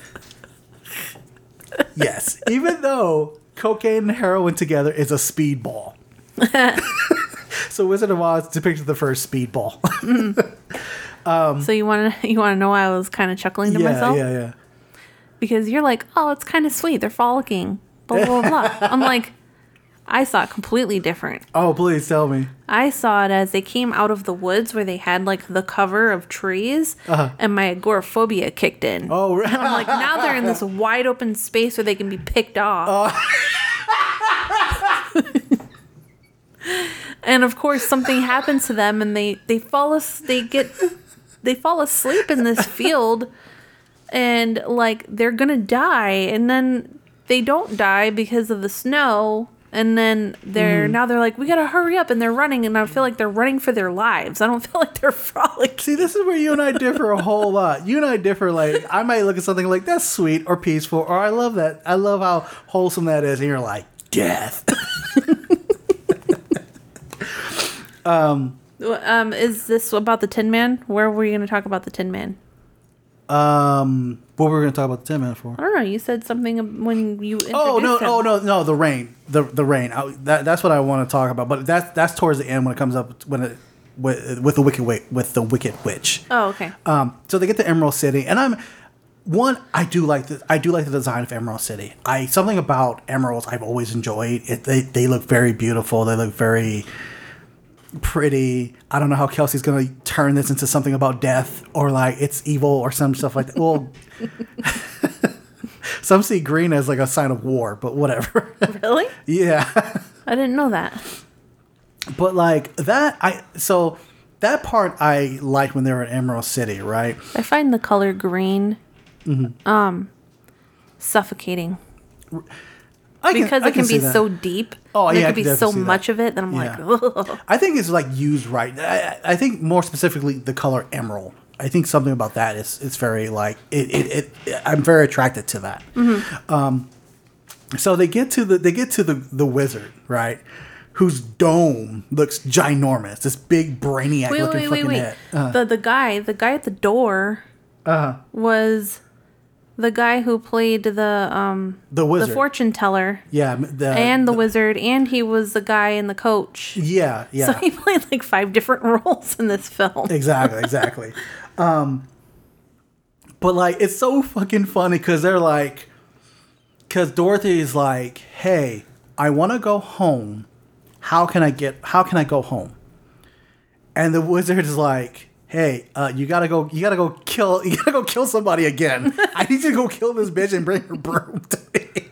So once again, the movie's about fucking murder. And you killed one witch, now kill the other one. I know, you're already on a roll, Dorothy. Just go with it, you know? Here's like the part that gets so... I mean, it's already ridiculous, right? But the part that just made me fucking go, what? Out of everything that made me go, what? This is the biggest what the fuck, is when they get their weapons. First of all, they've cleaned themselves up, right? Which, the scene with them stuffing the Scarecrow back with more hay, looks like they're just pushing his guts and intestines back inside, which, like, in my eye, I'm like, oh, that's very brutal, very metal, but cool. But, like, when they get their weapons, the the Tin Man has like a large like monkey wrench and like an axe, which was his item already. All right, cool, makes sense. The Cowardly Lion had a net and a huge giant mallet. All right, cool, makes sense. Dorothy had a basket and Toto. All right, cool, makes sense. The Scarecrow had a pistol. He had a 6-shooter pistol. A big one, too. A big one. That was a hand cannon. Oh my god. I'm like, I paused it. I remember I paused it. I was like, you drew a diagram. I do a fucking diagram. Like, how does that make sense? I was fucking dying off that shit. Like, gun. I want to know the story behind that. Like, the studio was just like, well, what does the Scarecrow carry? Here, and it pulls out a gun. Here you go. There's your weapon. Boom. Which, mind you, he doesn't use. The flying monkeys come down. And everyone drops everything. Everyone drops everything. They don't shoot. He doesn't shoot or anything like that. But yeah, like, a couple times, like, the witch had, like, encountered them, and she was so determined of, like, I'm going to get you and your dog. But more like, I'm going to get your fucking dog. I'm going to drown the dog. Mm-hmm. That was, like, her main thing. I want to kill you. Like, if I don't get your red shoes, I get your dog. Like, that was the concept. And then I'll get your red shoes. Yeah, then I'll get your red shoes, right? So. Oh, did you know that the shoes were originally supposed to be silver? Really? Silver? Why silver? I don't know, but they changed it to red because of the Technicolor. That makes sense. That totally makes sense. And the red shoes is one of the most iconic movie props, like, ever. Yeah. So yeah, like, they've been captured. They're at the castle. I think they all get captured. I know the Scarecrow gets, like, his guts taken out. His hay taken out. Dorothy gets taken and everything. And for some reason, the witch is like, try and take the shoes, but, like, it won't let her. And Dorothy's like the witch is like, here, I'm gonna turn this time around, and by the time this is done, you're gonna be dead. Which I don't understand that part. I think she said, like, I'll come back and, you know, I'll kill you. She's trying to figure out in that amount of time. Okay. She's like, I need to figure it out because I can't just take these shoes from you. You have to be dead first. And I can't just kill you. It could have used Scarecrow's gun. No, she had to figure out. I think there had to be, like, a spell or something to get the shoes off of her. Okay, all right. That's what I was, like, lost on. Yeah. So yeah, they're trying to get like everybody, like, oh no, yeah, because I remember it was Dorothy that was only taken because Scarecrow, Cowardly Lion, and then the Tin Man finally catch up to him. They get inside, and, like, the witch, like, sets Scarecrow on fire, which that must have been terrifying for what's the actor's name? Burt Lahr, who I believe played the Scarecrow. That must have been. No, Burt Lahr was the Cowardly Lion. Ray Bolger. That must have been terrifying for Ray Bolger because he's made out of this flammable material, and they set his arm on fire, and I'm sure at any moment it can just engulf his entire body. And then, like, Dorothy grabs, like, a bucket of water, throws it at him, and hits the witch, and the witch melts. And that's how she's defeated, right? And I'm like, so you're telling me the witch never took a bath? That means she stank.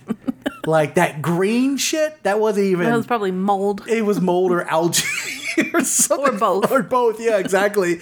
And I'm thinking, like, has it never rained? No, I'm sorry.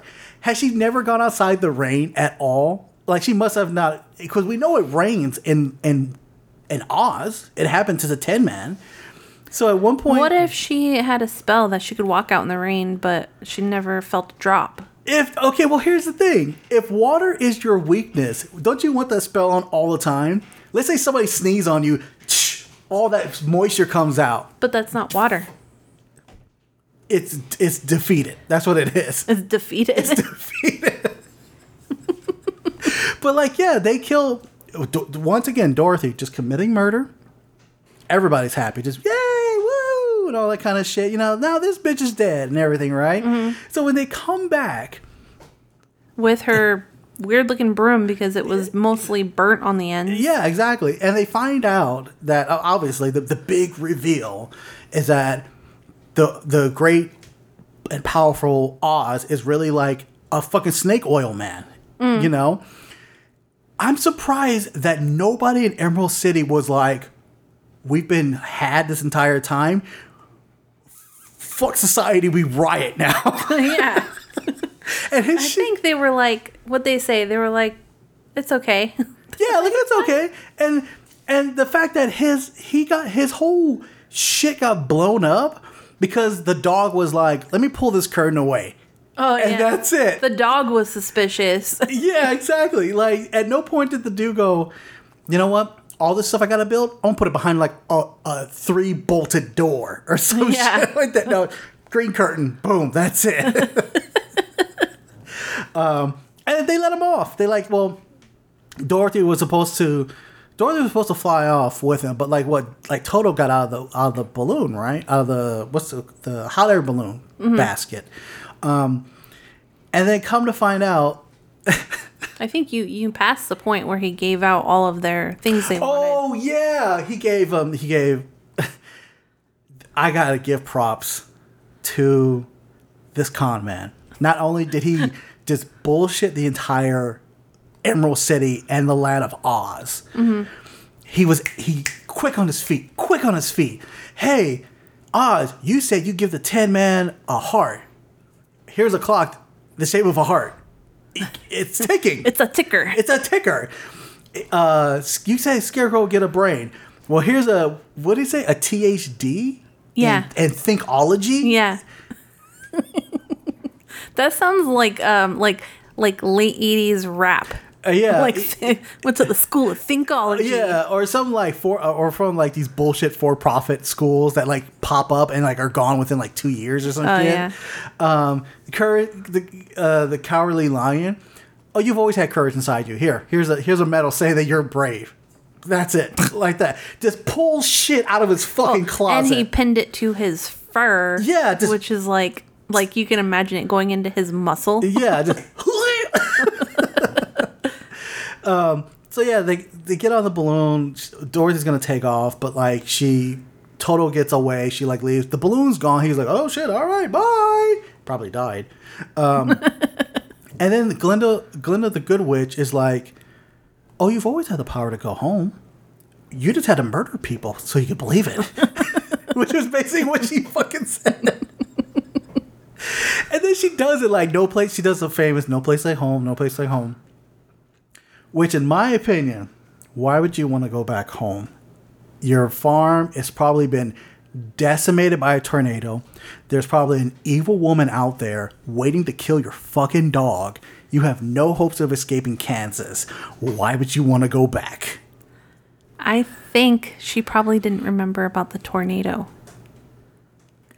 Like, I know the house landed on somebody. I know, but in her mind... It probably didn't. She doesn't know of any destruction. Yeah. She only remembers it how she left it. And also, Aunt Emily did take care of her, and she got her dog back. She had her dog, so. Well, she got her dog back, but yeah, we don't know what happened to Miss Gorshik. Gulch.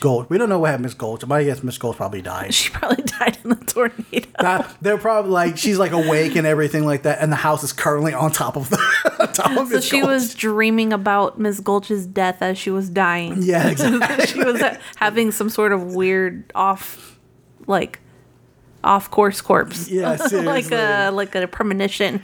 even like when she wakes up, it was weird to me because she's like, everybody's there. Even the dude who like she bumped into when she was trying to leave. Oh, the Kansas. snake oil, the actual snake oil. Yeah, man? apparently he like followed her back and was like, "Hey, what's going on, little girl?" Like stuck his head through the window, and she was like, "You were there too. Why are you here?" And yeah, and the movie ends. Yeah. Right. Honestly, when I got done watching the movie, I almost wanted to restart it and be like, what in the fuck?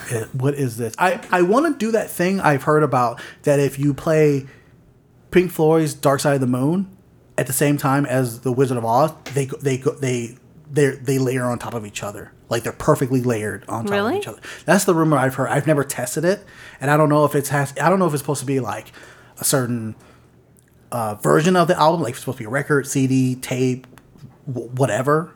But I've heard that rumor for like a long time. And I actually want to like... And like in what way would it coincide? Like you press play when the movie starts and it just goes along with it. Like every scene. Maybe that was intentional. Yeah, probably. I bet you it's not though. They don't seem like they would do that. Just like some stoner made a happy coincidence. He was like, yeah, sure, why not? And started that shit. But all in all, I kind of enjoyed it. Yeah. I'm not going to lie, I kind of enjoyed it, but not on its merits. Not on its merits, because it's obviously I'm a 38-year-old male who's never seen this movie, and now obviously the way how my mind functions, I'm just like, this is all fucked up. But I did enjoy it. I have to give it an applause for. I do have to applaud it for the Technicolor of it, because, like I said, and how they restored it over time, it does look really great. I probably wouldn't mind watching it on the big screen if they ever did that again. Yeah. So are you going to ask me? Yeah. What? So Mark. Yes. Did this movie hold up? I say yes. If you just look at it from my eyes, if you just see how fucked up it is, it does hold up.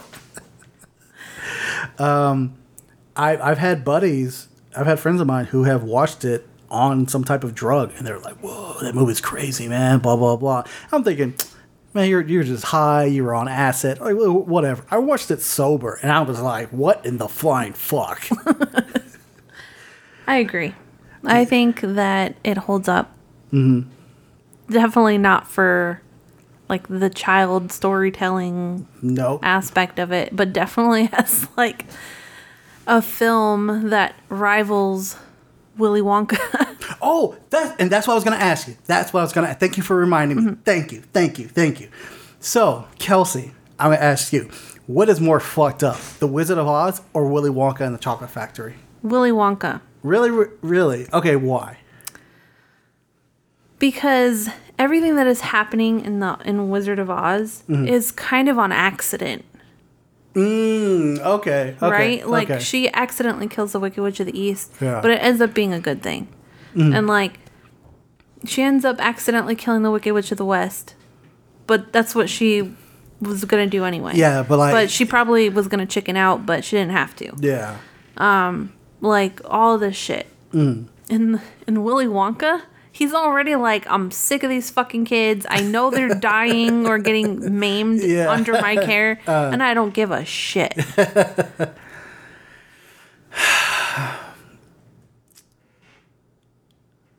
I'm gonna say Wizard of Oz.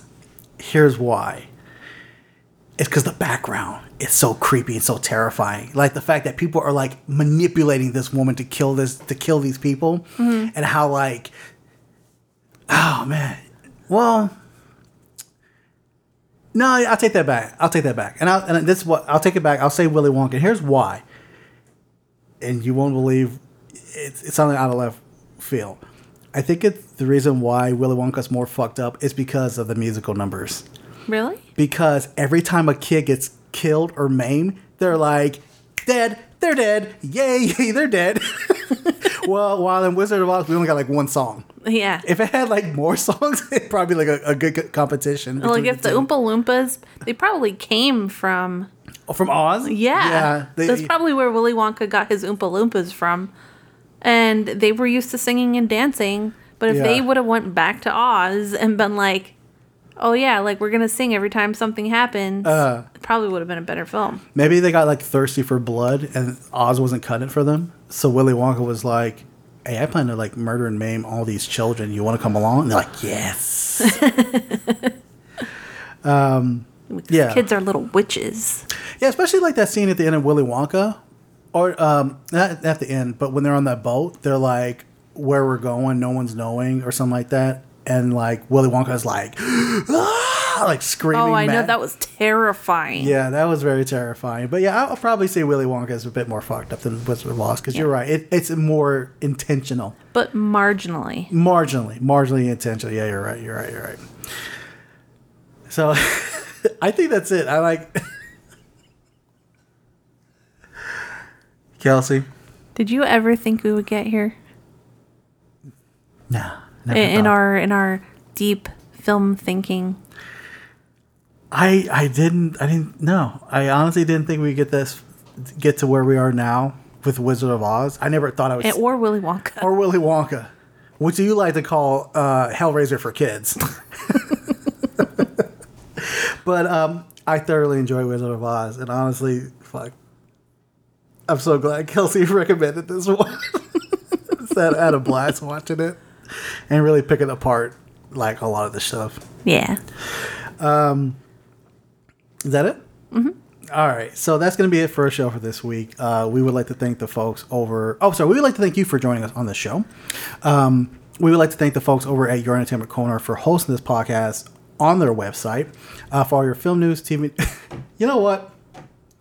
I just realized we didn't talk anything about like the acting or the direction. We're just like, this movie's fucked up, period. I know. You did the thing that you're like, I hate it when people retell the story, but like it had to be retold through the eyes of Mark Salcedo. It had to. All right, musical numbers, annoying. I did say that. Acting, not that bad, actually pretty good. Directing, 5 directors. Surprisingly, the whole set didn't catch on fire, even though it probably did.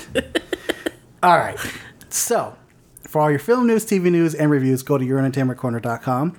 You can find this podcast on all podcast catchers. We're all over the place. We're going to take a week off, kind of regroup and take some time off, relax and everything. I got a bunch of stuff to watch at Beyond Fest. Kelsey and I got to go there a couple of times to check out stuff. But we already know what we're going to be reviewing when we come back. So we are going to be reviewing the remake of Hellraiser, which comes out on Hulu on October the 7th, which is next Friday. So the following week, you can expect a brand new episode from us. With that, we are going to do our geriatric cinematic, which will be 1987's Hellraiser. The best year. Well, that movie came out, so it's kind of coinciding with your birth. Yeah. Kind of works together. And I'm a Scorpio. Fuck. Oh my God. We're going to start the show and be like, Mark, we have such sights to show you. Like, ah! So 1987's Hellraiser, it is currently streaming at this moment on Prime Video, Shudder, AMC Plus, or is available to rent on Amazon, Apple TV, or YouTube TV. The topic of that episode will be, let's put a pin on that hell note. So, I thought that the firing by fax was the wildest fucking thing I ever heard. Firing by fax? Remember you were talking about a director who was fired by fax? Oh, yeah. Like days after he started filming? Oh, yeah. That was The Island of Dr. Moreau. Yeah. Yeah. So I brought that up to Chuck at the office, and he was like, no, that was pretty common. I'm like, what the fuck? Okay. He was like unfazed by that. I'm like, whoa. I would, you know what? I'm kind of offended I've never been fired by fax now. I feel it's a badge of honor. I could do that for you. I could fire you by fax. Find a fax machine and do it. They still have them. I could go to UPS and use one. This is what I want you to do. Go to UPS, send a fax to me at FedEx.